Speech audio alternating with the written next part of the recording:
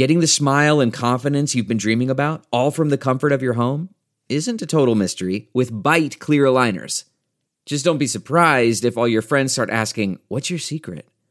Begin by ordering your at-home impression kit today for only $14.95.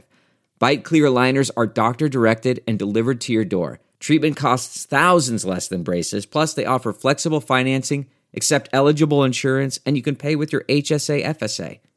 Get 80% off your impression kit when you use code WONDERY at Byte.com. That's BYTE.com. Start your confidence journey today with Byte. The comfort of your favorite seat is now your comfy car-selling command center, thanks to Carvana. It doesn't get any better than this. Your favorite seat's the best spot in the house. Make it even better by entering your license plate or VIN and getting a real offer in minutes. There really is no place like home. And speaking of home, Carvana will pick up your car from yours after you finalize your offer. Visit Carvana.com or download the app and sell your car from your comfy place.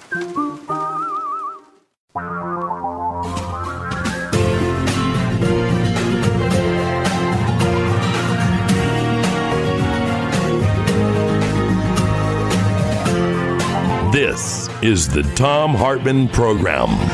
And greetings, my friends, patriots, lovers of democracy, truth, and justice, believers in peace, freedom, and the American way. Thom Hartmann here with you. I'm going to talk in just a minute about reclaiming the word freedom and Trump's weekend meltdown. Jair Bolsonaro arrived in the United States. People were out with signs saying, wait a minute, fascism arrives. We don't want it. He's going to be meeting with Donald Trump. He's the newly elected president of Brazil, has been president for, I think, a little less than a year now. And one of his first acts of office was to curtail the rights of indigenous people and marginalized people. He is privatizing Brazil's public services, and he has opened the Amazon to exploitation by business. This is pretty bizarre. Donald Trump tweeting like crazy over the weekend. I'm of the opinion that Bill Barr, the guy who in 1992 was the Attorney General and suggested to George Herbert Walker Bush that if he wanted to get out of having to comply with a subpoena to a federal grand jury and turn over his diaries, which would have shown that he was up to his eyeballs in Iran-Contra and he could have been prosecuted. If he wanted to get out of that, he just had to pardon all the people who could possibly testify against him, which included Elliot Abrams and Ollie North. There were 5 of them altogether, maybe 6. And George Bush took his advice. It was the Christmas Eve massacre of 1992. In fact, you can see the headlines on Christmas Day and the day after, the 26th of December, on the New York Times, the Washington Post. So he was brought back into the White House by Donald Trump to do this, right? To get rid of the problem, the Mueller problem. And I'm thinking, particularly after watching him and Mike Pence suck up to Trump last Thursday or Friday in the White House, I mean, literally just groveling, holding his hands together and, "Oh, Mr. President, your great leadership. It's such an honor," right? Since seeing Bill Barr do that, it's obvious that he's totally in the cult, right? So I believe that he has probably shown Trump or told Trump what's going to be in the Mueller report, because as AG, he's refused to recuse himself. He knows what's going on. He knows what's going to come out. And Trump is just freaked out. And that freak out is what we saw this weekend in all these tweets about all kinds of things that just, attacking General Motors and this and that and the other thing. It was just bizarre. And meanwhile, about half of the public now is having doubts about Robert Mueller because of Trump and Fox and right-wing hate radio constantly talking about Mueller and his 16 angry Democrats, even though most of his investigators are actually Republicans, and so is Mueller. But I wanted to start off by talking about freedom. On the Democratic side right now, we're having a debate about the word socialism. Actually, it's happening all across the spectrum in America. And frankly, I think we'd be better served if instead we were debating the word freedom. The local newspaper here, the Oregonian, yesterday, was reporting that in our little state, it's got 1.6% of the nation's population, our little state, there are 156,000 families who spend more than half of their income on rent and have no savings. These are the people who one car repair bill, one medical bill, loss of their job, and they are literally homeless. They're on the streets. 156,000 right on the edge. And the right-wingers would characterize that as freedom, right? That's liberty. I mean, it's kind of ironic that the nation founded on the world's greatest known genocide, I mean, the systematic state murder of tens of millions of Native Americans, and over 3 centuries of legalized slavery and a century and a half of oppression and exploitation of the descendants of those slaves. The irony is extraordinary. It presses us all to bring true freedom to America and liberty to all Americans. But what do those words mean? I mean, if you ask the Kochs and their buddies, like Freedom Works, right, who slap these words, freedom and liberty, on everything they do, you'd get a definition that basically says that you're free if you're free from taxes or from regulation. And truth be told, if you're morbidly rich, that makes a certain amount of sense, right? Particularly if your main goal is to get richer and richer and you don't care about the impact of that on society, on the environment, on working class people, or even on the ability of the government to function. On the other hand, if your definition of freedom and liberty is the one that has been embraced by democratic socialist countries like Canada, Europe, most of Europe, Japan, Australia, then you have a definition that's quite different. And it's very close to the one that Franklin Roosevelt embraced in 1944, in January of 44, when he gave his second Bill of Rights speech. And he proposed these amendments to the Constitution to put into the Constitution that you have a right to a job. That's freedom. That you have a right to be paid enough to live comfortably from that job. That's freedom. That you have the right to adequate food, clothing, and recreation. That's freedom. That you have the right to start a business and run it without, quote, worrying about unfair competition and domination by monopolies, end quote. That you have the right, quote, of every family to a decent home. That you have the right to, quote, adequate medical care to achieve and enjoy good health. That the right to government-based protection from economic fears of old age, sickness, accident, and unemployment, and the right to a good education. That's what Franklin Roosevelt laid out. And he said, with all these rights, that's what guarantees the American notion of freedom. In fact, he said all these rights spell security, and he added, quote, America's own rightful place in the world depends in large part on how fully these and similar rights have been carried into practice for our citizens. For unless there's security here at home, there can't be lasting peace in the world. Now, all those other nations that I mentioned, in Japan, China, Germany, France, Spain, Italy, the United Kingdom, I mean, you name it, right? The developed democracies, they all believed in what Roosevelt said, and they adopted pretty much everything that he proposed for the United States, put it into their constitutions or put it into law. Now, in the United States, if we go back a little bit, you know, FDR was president from 33 to 44 or 45, I forget which year he died. And from 1920 to 1932, we had rule by Republicans, Warren Harding and Calvin Coolidge and Hoover. And it was a disaster. I mean, Warren Harding campaigned on dropping the top tax rate from 91% down to 25%, which he did. He campaigned on privatizing government functions, which he did. He campaigned on reducing government regulation, which he did. And it led straight to the Republican Great Depression, which is what they called it up until after World War II. And during Roosevelt's presidency, you know, you had 30,000 Nazis assembling in Madison Square Garden. The Klan was exploding. The biggest of the right-wing groups was called the Liberty League, sort of like the Koch's Freedom Works.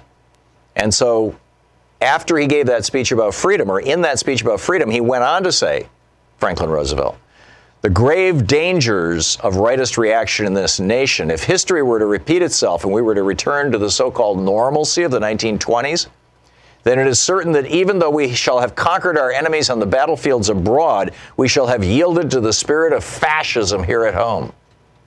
So that's essentially what Roosevelt said. We either have these freedoms or we live under fascism. You know, we adopted a lot of what Roosevelt said. I mean, he said you're not free if you're old and deep in poverty, so we have Social Security. He said you're not free if you're hungry, so we have food stamps and SNAP. He said you're not free if you're homeless, so we have housing assistance and homeless shelters. although the Republican Party wants to gut all of these things. He said you're not free if you're sick and can't get medical care. So we have Medicaid, Medicare, and Obamacare, although the Republicans want to gut all those. Roosevelt said you're not free if you're working more than 40 hours a week and still can't meet basic expenses. So we have minimum wage laws and the right to unionize, although the GOP wants to gut both. He said, Franklin Roosevelt said you're not free if you can't read, so we have free public schools, although the GOP is actively gutting them. He said you're not free if you can't vote, so we've passed numerous laws to guarantee the right to vote, although the GOP is doing everything they can to keep tens of millions of Americans from voting. The billionaire class and their wholly owned Republican politicians keep telling us that freedom means the government doesn't do any of those things I just mentioned. Instead, as Ron Paul famously said in a Republican debate back in 2011, if you're broke and sick, you're free to die like a feral dog in the gutter. Freedom is homelessness in the minds of these billionaire Republicans. Poverty, lack of education, no access to health care, poor paying jobs, barriers to voting. All these things in their mind are signs of a free society, which, by the way, is why America's lowest life expectancy, highest maternal and childhood death rates, and lowest levels of education and lowest pay are almost all, there's the one or two exceptions, almost all in Republican-controlled states. Because that's what Republicans think means freedom. So instead of debating the meaning of socialism, frankly, I think the Democrats right now need to begin debating the meaning of the word freedom. Because the right has stolen that from us, and we need to take it back. Stealing data from unsuspecting people on public Wi-Fi is one of the simplest ways for hackers to make money. When you leave your internet connection unencrypted, you might as well be writing your passwords and credit card numbers on a huge billboard for the rest of the world to see. That's why I use ExpressVPN. ExpressVPN secures and anonymizes your internet browsing by encrypting your data and hiding your public IP address.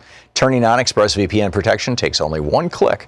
Using ExpressVPN, I can safely surf even on public Wi-Fi without having my personal data stolen. For less than $7 a month, you can get the same ExpressVPN protection that I have. ExpressVPN is rated the #1 VPN service by TechRadar and comes with a 30-day money-back guarantee. Protect your online activity today and find out how you can get 3 months free at expressvpn.com/Tom. That's expressvpn.com/THOM for 3 months free with a 1-year package. Visit expressvpn.com/Tom to learn more.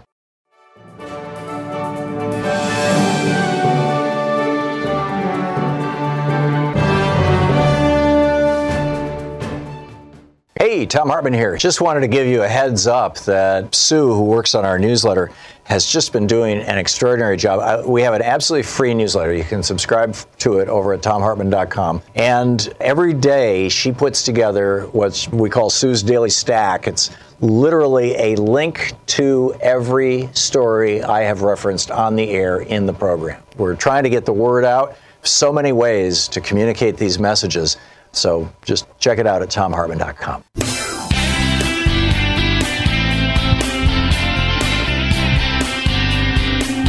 Thom Hartmann here with you in Georgia, a state where Louise and I lived for over a decade. The chief deputy whip of the Georgia House Democrats, the business strategist, lawyer, 5-term member of the Georgia House of Representatives, has introduced legislation that specifically calls for requiring men to obtain permission from their sexual partner before obtaining a prescription for Viagra, banning vasectomies, criminalizing doctors who perform them, classifying sex without a condom as aggravated assault, and requiring paternity tests at 8 weeks of pregnancy and requiring expectant fathers to begin paying child support immediately, and a 24-hour waiting period for any men who wish to purchase porn or sex toys in the state of Georgia.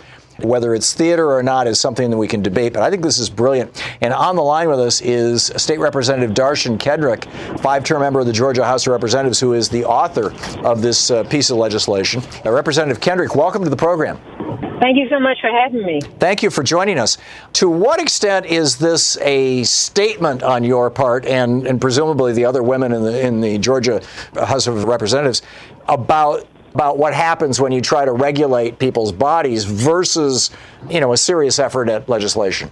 This is a tongue-in-cheek package of legislation that I'm naming the Testicular Bill of Rights, and it really is to highlight the ridiculousness of HB 481, which is the heartbeat bill, or as I have renamed it, the women are too dumb to make decisions about their self bill. And it really is to point out the absurdity when we start talking about making choices for other people's body and putting the power in the opposite sex. And so, as you can see, it has really spurred discussion, which was the purpose of it. It has gotten people talking and thinking and asking questions. And even if you don't agree necessarily with the tactics or with the bills, it has gotten people talking about this bill, which is still pending in the state Senate right now, and it has people talking about the type of legislation that we want in our country and how far do we want it to go when it really starts to regulate the organs of other people. So it's gotten discussion really on fire. You are dancing fairly close to a few things that other countries have actually gone with. The reason why Sweden wanted to prosecute Julian Assange is because he had consensual sex with a woman who spent the night with him with a condom, and then in the middle of the night she woke up to his trying to have sex with her again. She did. She thought everything was good. She thought he was wearing a condom, and it turned out he wasn't, and so she charged him with assault because he wasn't wearing a condom. And that's one piece of your legislation. I mean, that's actually the law in Sweden. And the paternity testing at some point in pregnancy and the father being immediately responsible for child support, that's something that doesn't seem to me altogether irrational. It's a mix of bills that, are totally outrageous, like having sex without the condom, to ideas that, interestingly enough, people are getting behind and supporting. But the overall theme, no matter how outrageous or how rational the bill may seem, is to get the conversation started or restarted and continuing the conversation about the absurdity in some of these bills that want to mess with women's reproductive rights, and I think I've accomplished that. Right. There's also, one of the other tongue-in-cheek things that has been done historically is going back to kind of the really hardcore traditional Catholic and some evangelical Christians' position that birth control is a violation of God's law because literally conception does not start at the moment of fertilization. It starts at the moment of the beginning of sex, the intention, and that should be associated with reproduction exclusively. And therefore, there have been in the past legislators who have tried to say that any man who masturbates and spills his semen, which, by the way, is specifically called out in the Bible as a crime as bad as being in the 600 and some odd things in Deuteronomy, or I think it's Leviticus, I guess it is, where they say, a man shall not lay with a man. They've used that for years to justify their homophobia and laws against homosexuality. It also says you can't masturbate if you're a man. Well, I will tell you that there is actually a bill that has been proposed, actually filed by a colleague of mine, Representative Park Cannon, who represents Atlanta. Mm-hmm. She actually filed a similar bill to draw on some of the terms that were in the heartbeat bill. So essentially what her bill does is anytime that a man excretes semen, they have to report it to the police. And that's the mirror of the provision in the heartbeat bill that says in order for you to obtain an abortion because of rape, you have to file a police report. Otherwise, even if you're raped, you cannot get an abortion unless you file that police report. So ironically that you would bring that up because that bill has already been filed by a colleague of mine. And let's be honest, there are many things that are chosen to be followed in the Bible. I'm a Christian myself, attend a church regularly and was raised in the church.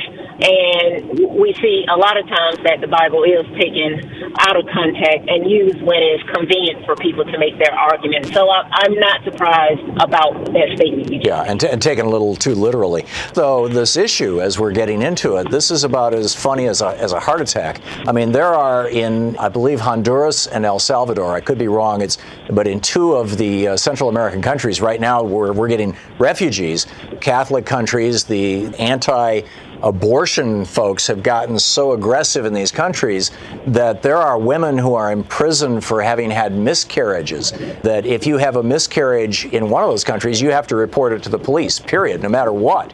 Or you can be charged with trying to induce an abortion. And in many cases, these women are imprisoned for having miscarriages where the police or somebody in their family said that they intentionally fell down that flight of stairs kind of thing. And, criminalizing miscarriages. I mean, we think this is a joke. There's people in prison for this in our hemisphere. Yeah, absolutely. You know, one of the points that was made was that because in HB 481, the heartbeat bill, fetuses are characterized as people.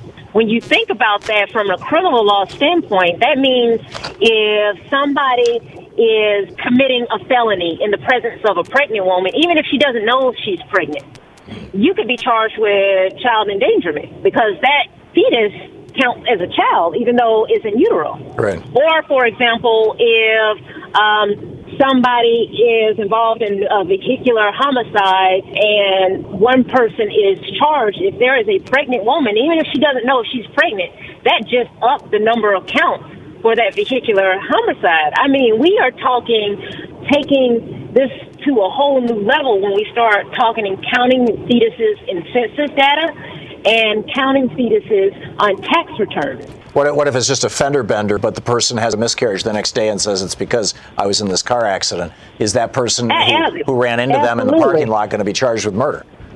Exactly. So when I tell you this is the slipperiest of slopes that we're going down, but apart from the fact that it is blatantly unconstitutional, which of course all the people who support this know it's unconstitutional because it's meant to be a test case for the Supreme Court.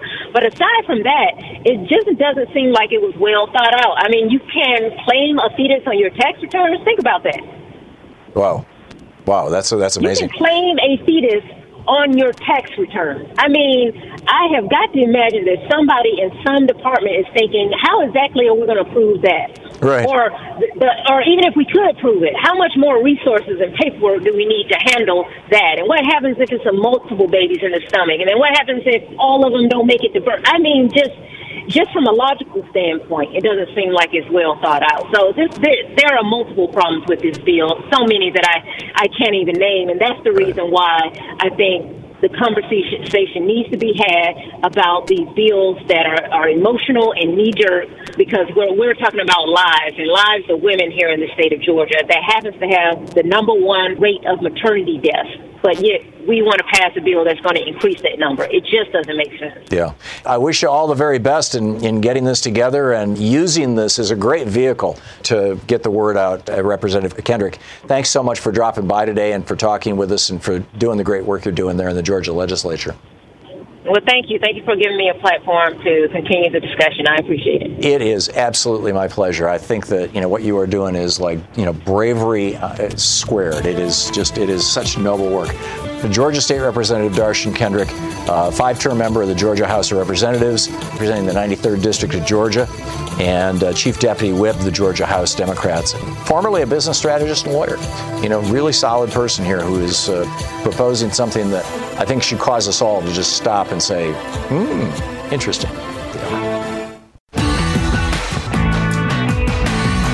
Thom Hartmann here with you, and what do we do here with all this? Will Social Security be expanded? Donald Trump is proposing to cut Social Security in his budget. He's the guy who said every Republican on this stage is going to tell you that they're going to protect Social Security, Medicare, and Medicaid. I'm the only one who actually will do it. They all want to cut it. Well, he wants to cut all three, Medicare, Medicaid, and Social Security. On the line with us is Richard R.J. Eskow, Senior Fellow at the Campaign for America's Future, host of the Zero Hour on React Radio and now on Free Speech TV, ourfuture.org, and this is thezerohour.com are the websites. You can tweet him at RJ Eskow. Richard, welcome back to the program. Great to be back, Tom.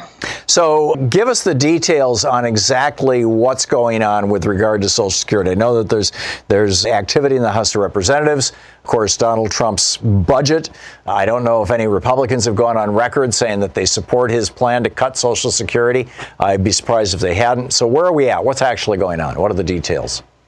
Well, to me, Tom, it's one of the most interesting times for Social Security in many years in a way, because we're back to a very stark difference between the two parties in a way we haven't seen in a generation, in my opinion. We have Trump now joining with Republican orthodoxy, basically, by proposing major cuts to Social Security as well as to Medicaid and Medicare. And both Medicaid and Medicare contribute to the retirement security or disability security of people who receive Social Security, because Medicaid pays roughly 65% of all nursing home costs, for example. So it's very important in the lives of seniors, and Medicare, of course, being critically important to seniors. So we have the typical, in addition to the budget cuts to Social Security itself, we have Trump falling in line with the standard GOP assault on retirement security and the security of disabled people in this country. But on the flip side,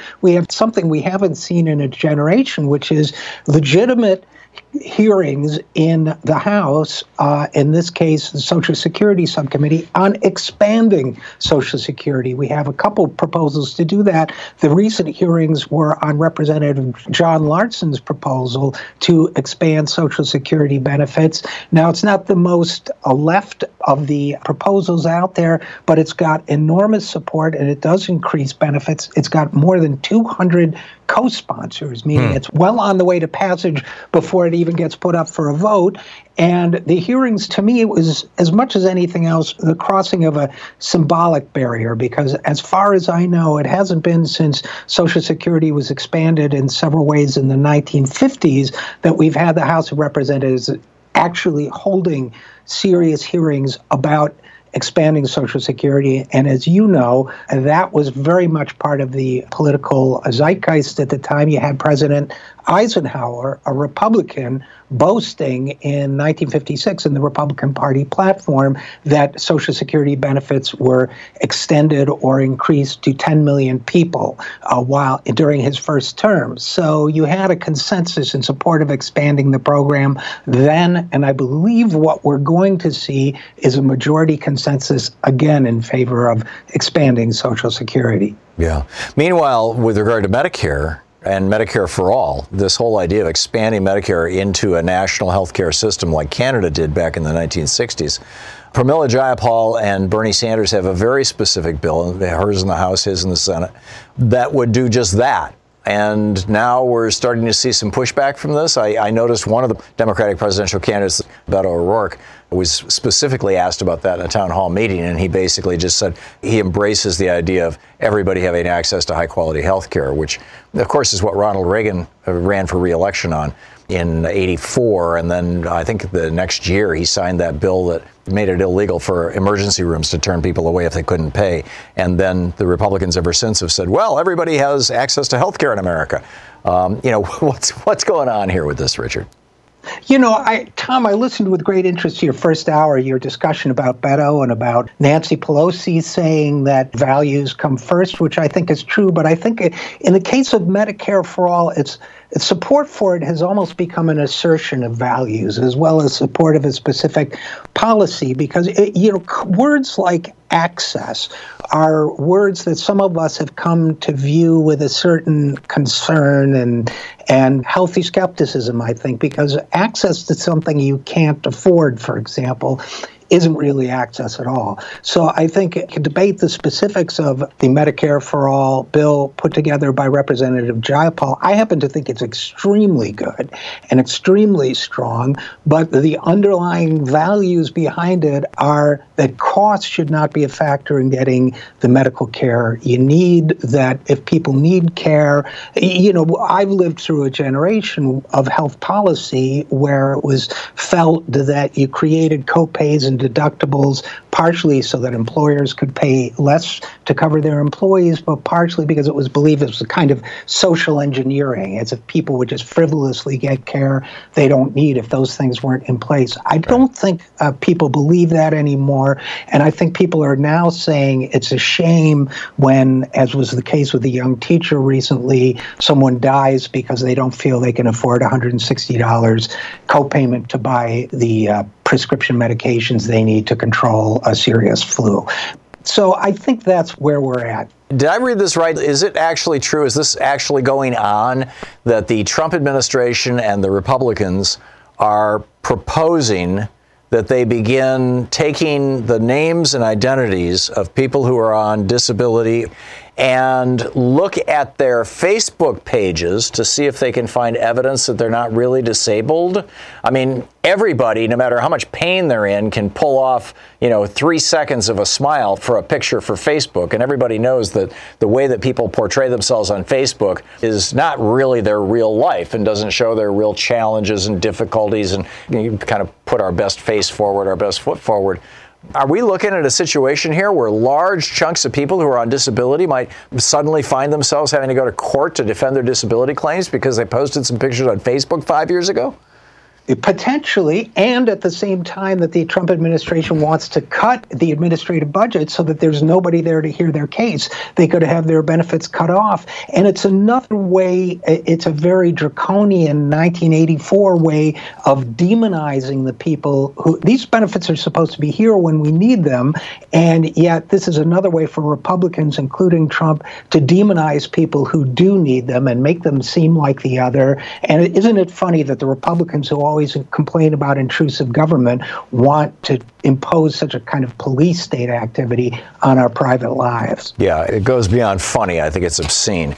R.J. Eskow, senior fellow with the Campaign for America's Future, host of the Zero Hour on WEAC Radio in D.C. and now on Free Speech TV, ourfuture.org, and this is thezerohour.com are the websites. You can tweet him at R.J. Eskow, E-S-K-O-W. Richard, thanks for dropping by. Always a pleasure, Tom. Always a pleasure talking with you, too. Does your current office chair support you? I mean, if you're lucky, maybe it goes up and down, but can you sit in it for hours before it becomes uncomfortable? I broke my back skydiving back when I was 20 years old, and finding a good chair has been a lifelong struggle. The X chair has this dynamic variable lumbar support. They call it DVL. The X chair's DVL was designed to adjust to you, and every other part of the chair can be custom adjusted to fit you. That's why the X chair is equally supportive whether you're 5'2" and 110 or 6'4" and 250. And now with the introduction of the X Basic model, there's an X chair for every body type and every budget. Take advantage of X Chair's new financing option and pay as little as $30 a month. Take your comfort and productivity to the next level for less than the cost of a daily cup of coffee. X Chair's on sale now for $100 off. Just go to xchairtom.com or call 1-844-4XChair. X Chair comes with a 30-day, no questions asked guarantee of complete satisfaction. Go to xchairtom.com now and use the code XWheels and you'll receive a free set of the new X Wheels with your chair. xchairtom.com.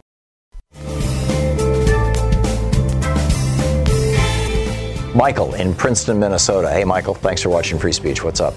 What you were talking about, Mr. Eskow, Workman's Comp already uses Facebook to stop people from drawing. Really? Yeah. They did it in the state of Minnesota. Oh, my. A woman went on and posted something about her doing her garden, and she was on Workman's Comp, and the next thing you knew, they called her back to work and put her on light duty and took her off the Workman's Comp and stuff. Yeah, so they can do that. We're talking about the horse race of the candidates for presidency, but I do believe that Donald Trump is really doing us a big benefit. We brought out the progressives, for the House. If we can do that for the Senate now and then get any Democratic president, I can't see that a Democratic president would veto anything that came through both houses of Congress. Yeah. And if they're progressive enough, they can push the president. Yeah, I agree. And so can the people. The old parade thing. This is why we need to get on this. I'm with you. Michael, thank you. Well said. I'm trying to figure out how we should all be responding to another addition to the Democratic lineup. So we'll have Beto O'Rourke and Joe Biden, two very popular, high name recognition, quite charismatic, moderate Democratic politicians.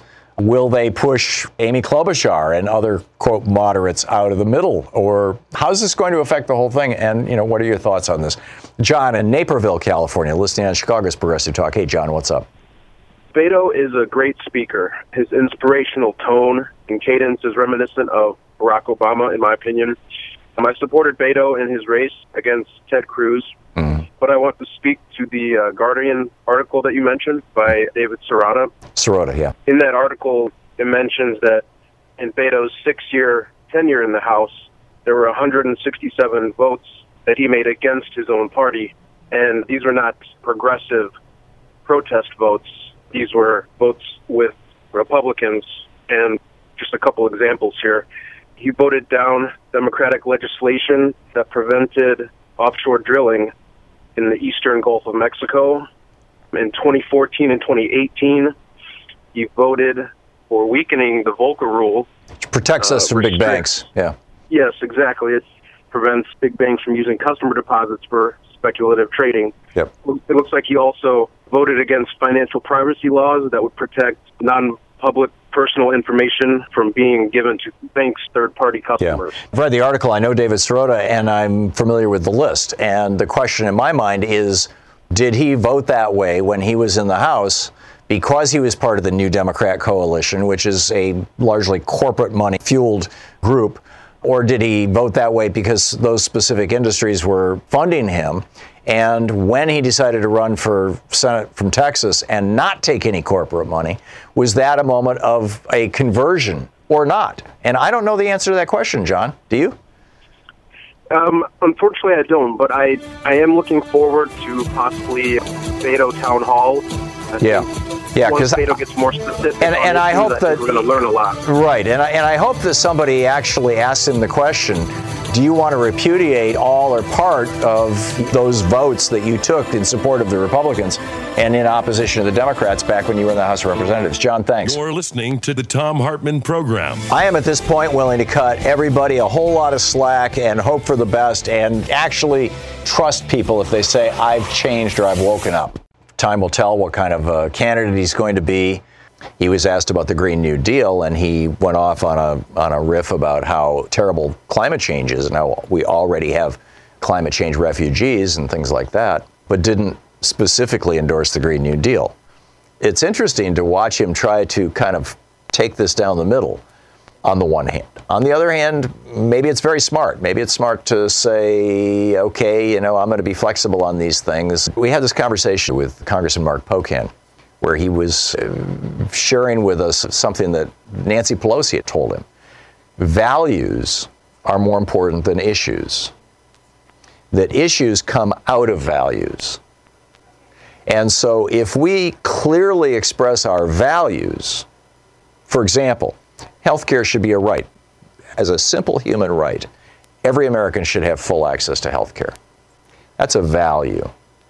Now, how do we get there? Do we get there through Obamacare? Do we get there through Medicare for all? Do we get there through a multi-payer nonprofit system like Switzerland has? Do we get there through a multi-payer with government involved in public option program, sort of like Germany has? Do we get there through a state-owned and run system, essentially socialized medicine like the United Kingdom has? Do we get there through a single-payer system like France has? Do we get there the way Canada did, Medicare for all? There's a variety of ways to get there. Right now, the one that's really hot and that everybody's, saluting the flag on is Medicare for all. But if a candidate says, I'm not certain that's the best way to get there, that's one of the ways to get there, but we're going to get there. Are we ready to actually take their word for it? Because we've been burned before. You go back to Bill Clinton's New Covenant speech in 1992, he was talking about these same things. Barack Obama, Hope and Change, he was talking about these things. Well, he actually did something about health care. Something really huge and consequential, as a matter of fact. Had it not been for Joe Lieberman sabotaging the public option, frankly, I think right now, here, 6-8 years later, most Americans would probably be on Medicare, and we'd be 3/4 of the way into Medicare for all because, hey, it's cheaper and it's better coverage. And I can tell you, having been on Medicare for 2.5 years, it is cheaper and better coverage.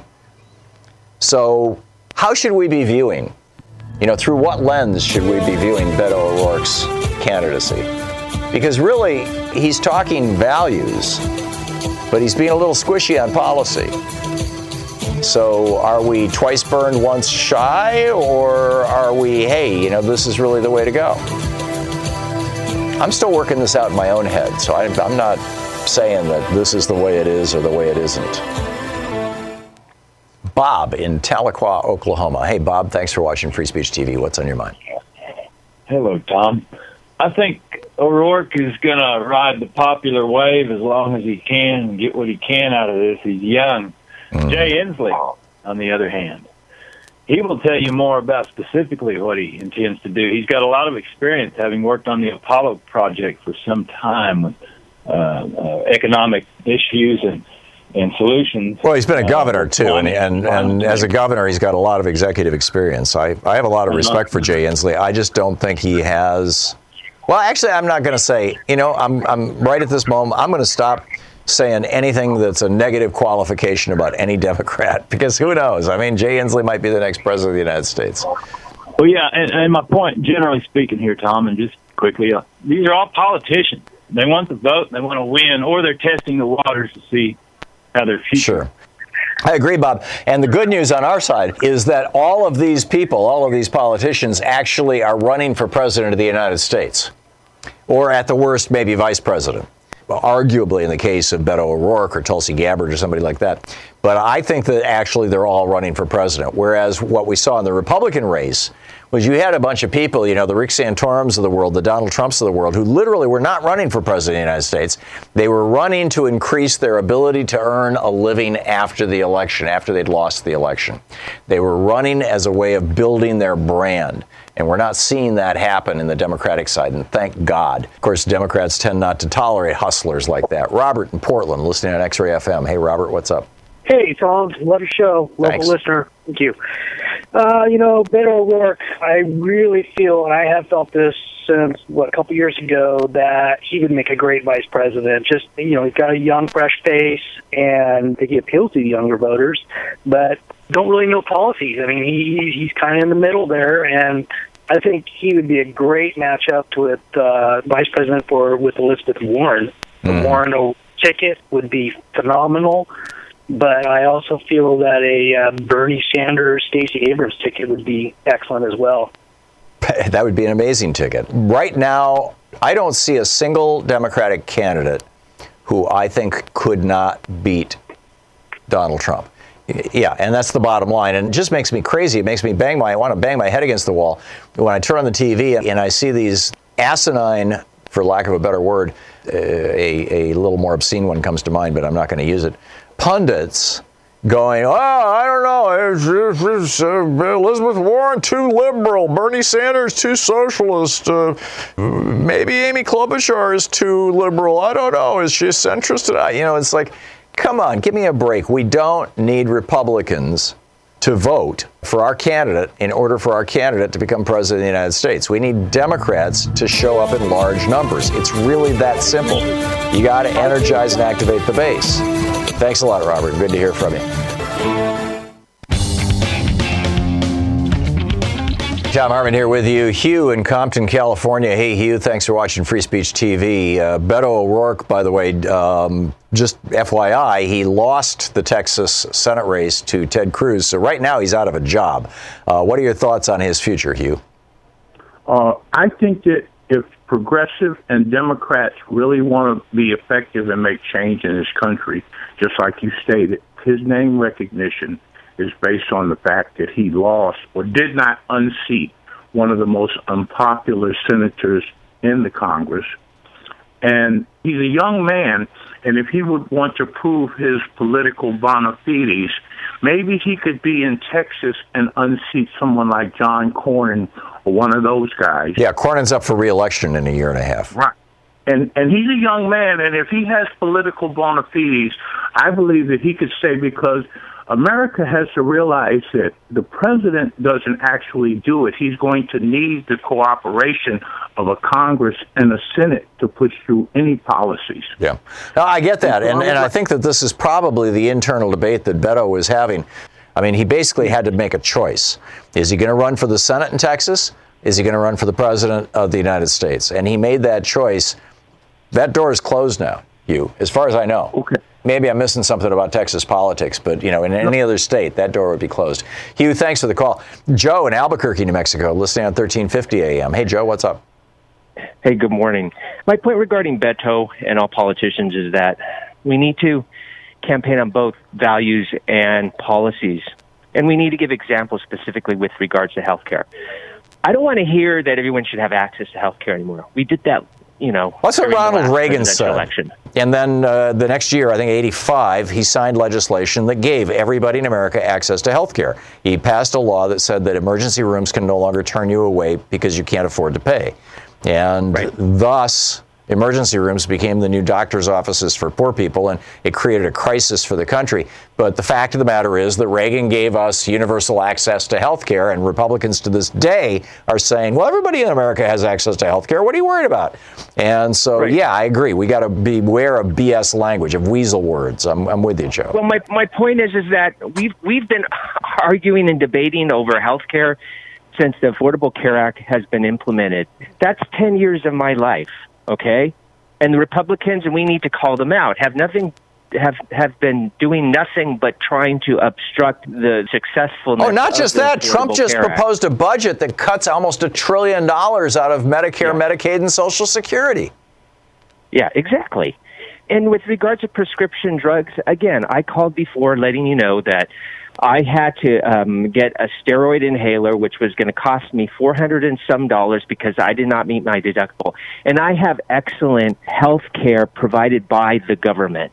Right. We need to campaign not just on the macro level like Beto usually does. And if you ask me, I kind of think, and I'm tired of politicians kind of sidestepping the questions. Be a little bit more specific and talk specifically about the policies that are going, the obstructionists the Republicans have towards the policies that Obama implemented. Yeah. You know, I'm tired of people preaching to me. I want solutions, and that's what we should run on as a party. You know, up to this point in this conversation, Joe, I've largely not taken a position on any of this because I just wanted to hear what everybody had to say, and I still want to hear what everybody has to say. But I will say right now, I agree with you, and I would like to see. Thank you. Thank you. I would much rather have a politician come out and say, you know, my value is everybody has access to health care. I think the best way to get there is Medicare for all, or I think the best way to get there is a VA for all, basically what the UK has. But I may change my mind on how we get there once we get into making the sausage, but this is what I think is best. That's what I would like to hear, which is not what I heard this morning. But, you know, I'm not hearing that from most of the candidates, frankly. You're listening to Thom Hartmann. If you're like me, then safeguarding your money through market downturns is a clear priority. And frankly, we've seen enough market volatility to make any investor nervous. For people like us who think outside the box and read between the lines, it's becoming even more clear that the insider secret of accumulating physical gold is becoming a lot less of a secret and more of a trend. According to the World Gold Council, in 2018 alone, central bank gold purchases increased by over 74%. The bottom line is that we are starting to see the cracks forming in our economy. And the faster you take action, the better your opportunity. There's only one company I personally recommend in this industry, and that's the expert strategists at ITM Trading. They specialize in wealth protection and opportunity positioning. Both, as you know, are imperative in our current economic climate. Call my friends at ITM Trading at 1-888-OWN-GOLD. Ask for their free gold protection guide and hedge your bets like the top 1% do. Call 1-888-OWN-GOLD. That's 1-888-OWN-GOLD. 1-888-OWN-GOLD.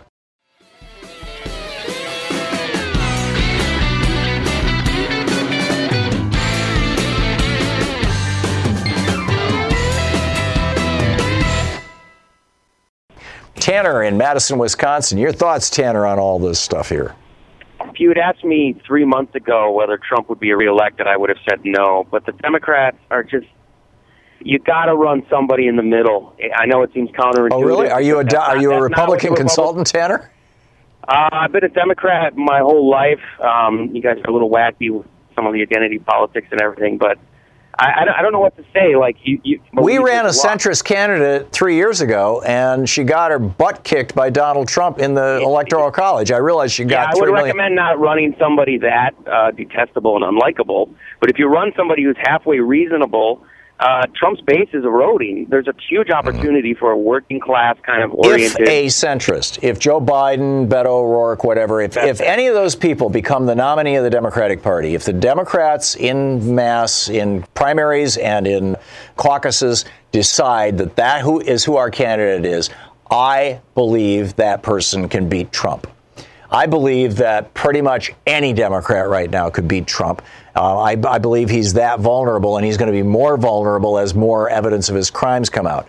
But I would like somebody who is going to turn out the Democratic base. My concern is that we're hearing all this advice from these idiots on cable TV, these pundits, at least half of whom are Republicans, and many of whom are big time, in deep with the corporate part of the old corporate Democratic Party, who are saying that, if you run somebody too far to the left, the American people won't show up. And no, what I believe is that, and I think that the last 15, 20 years with the Republican Party tells us this, is that if you can turn out your base, you don't need votes from the other side. And they keep saying, oh, but you need to get those Republicans, and you need to get those independents who voted for both Obama and Trump. I don't think we need to.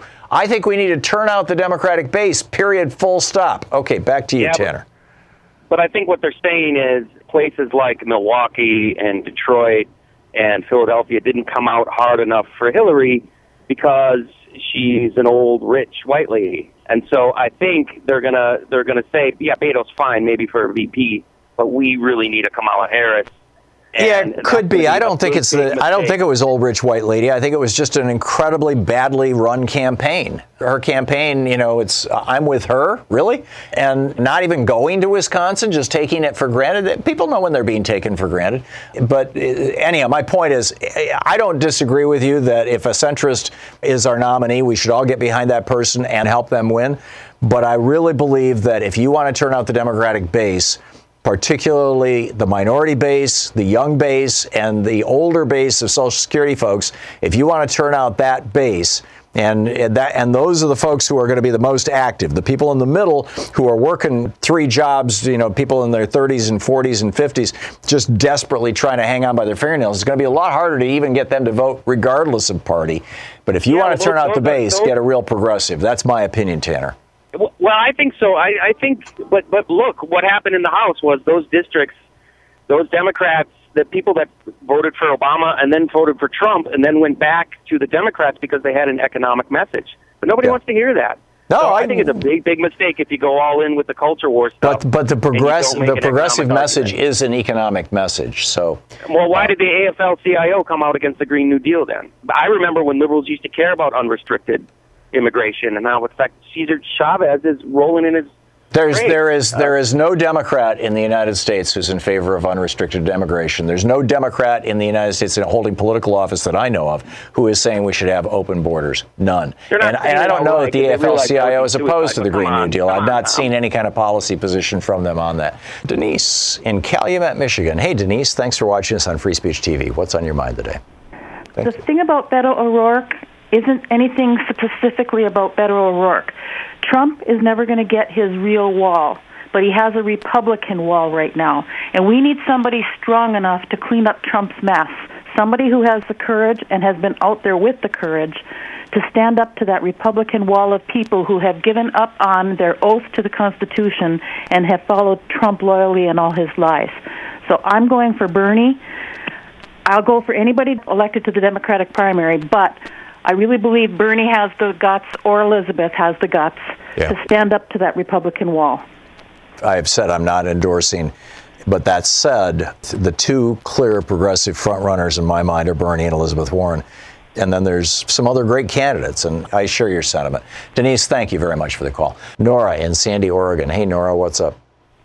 I think passing a purity test at this point is a problem. We don't want turn any candidates away, but we do want to look at their history, and if they say they've changed, how do we believe them is the real problem. You know, Tulsi Gabbard says she's changed her opinion. Beto may say he's changed, or Kamala Harris on the aggressive way she was prosecuting small crimes. Do we trust them? Because, you know, like the whole wishy-washy, oh, we're not going to go for Medicare for all, there are lots of other ways.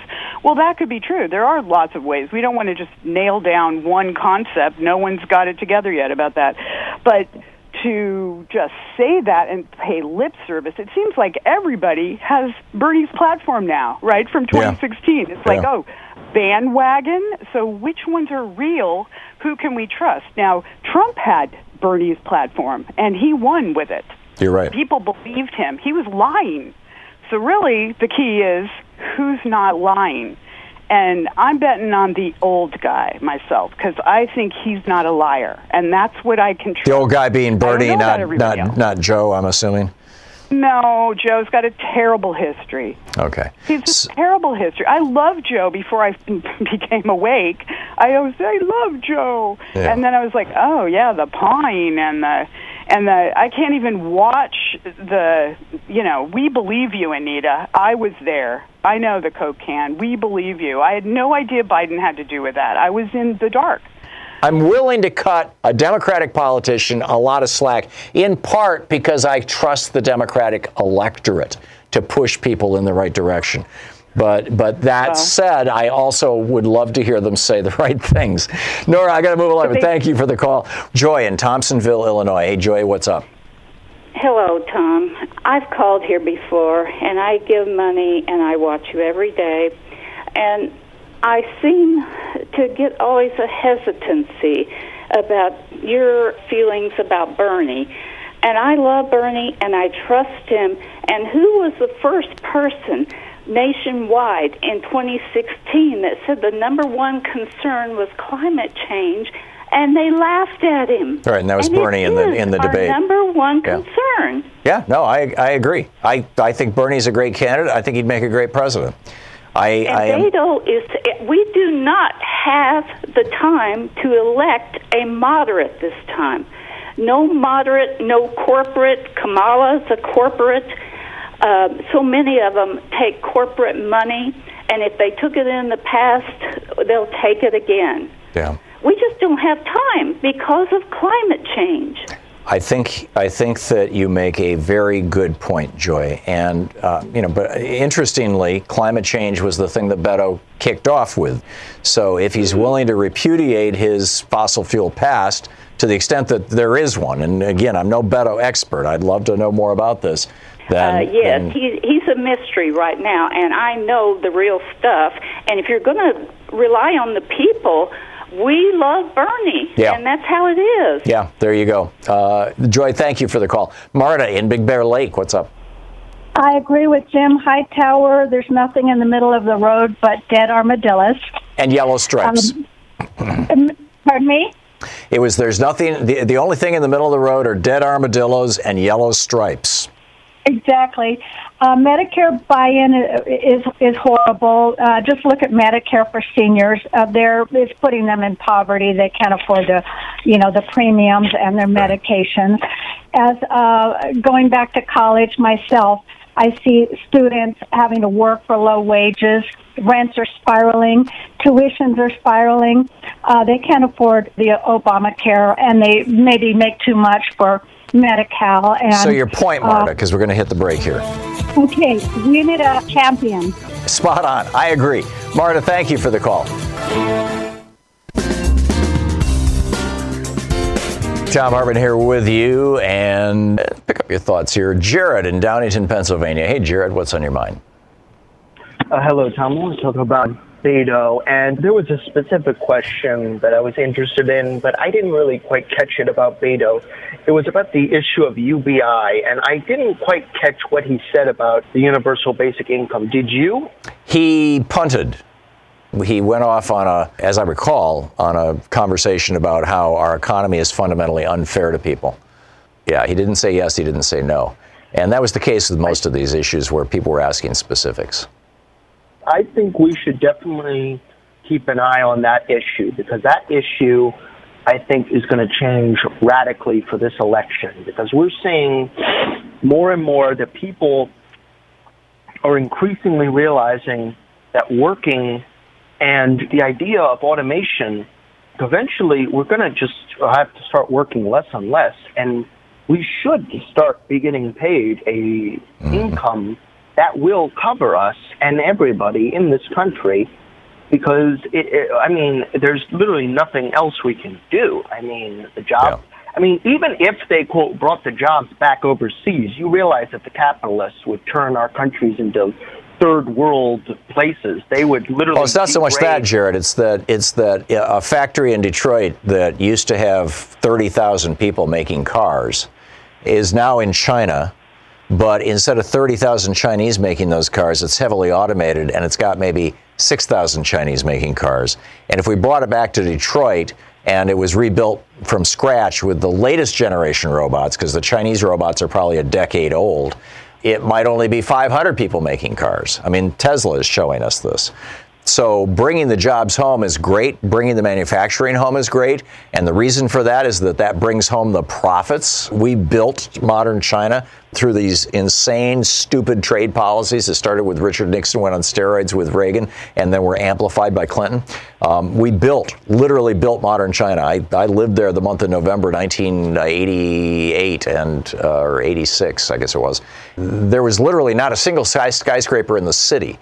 No cars on the streets. It was just an ocean of black bicycles. It was a completely different place. We transformed that by putting all our jobs there and stupidly going along with their trade policies.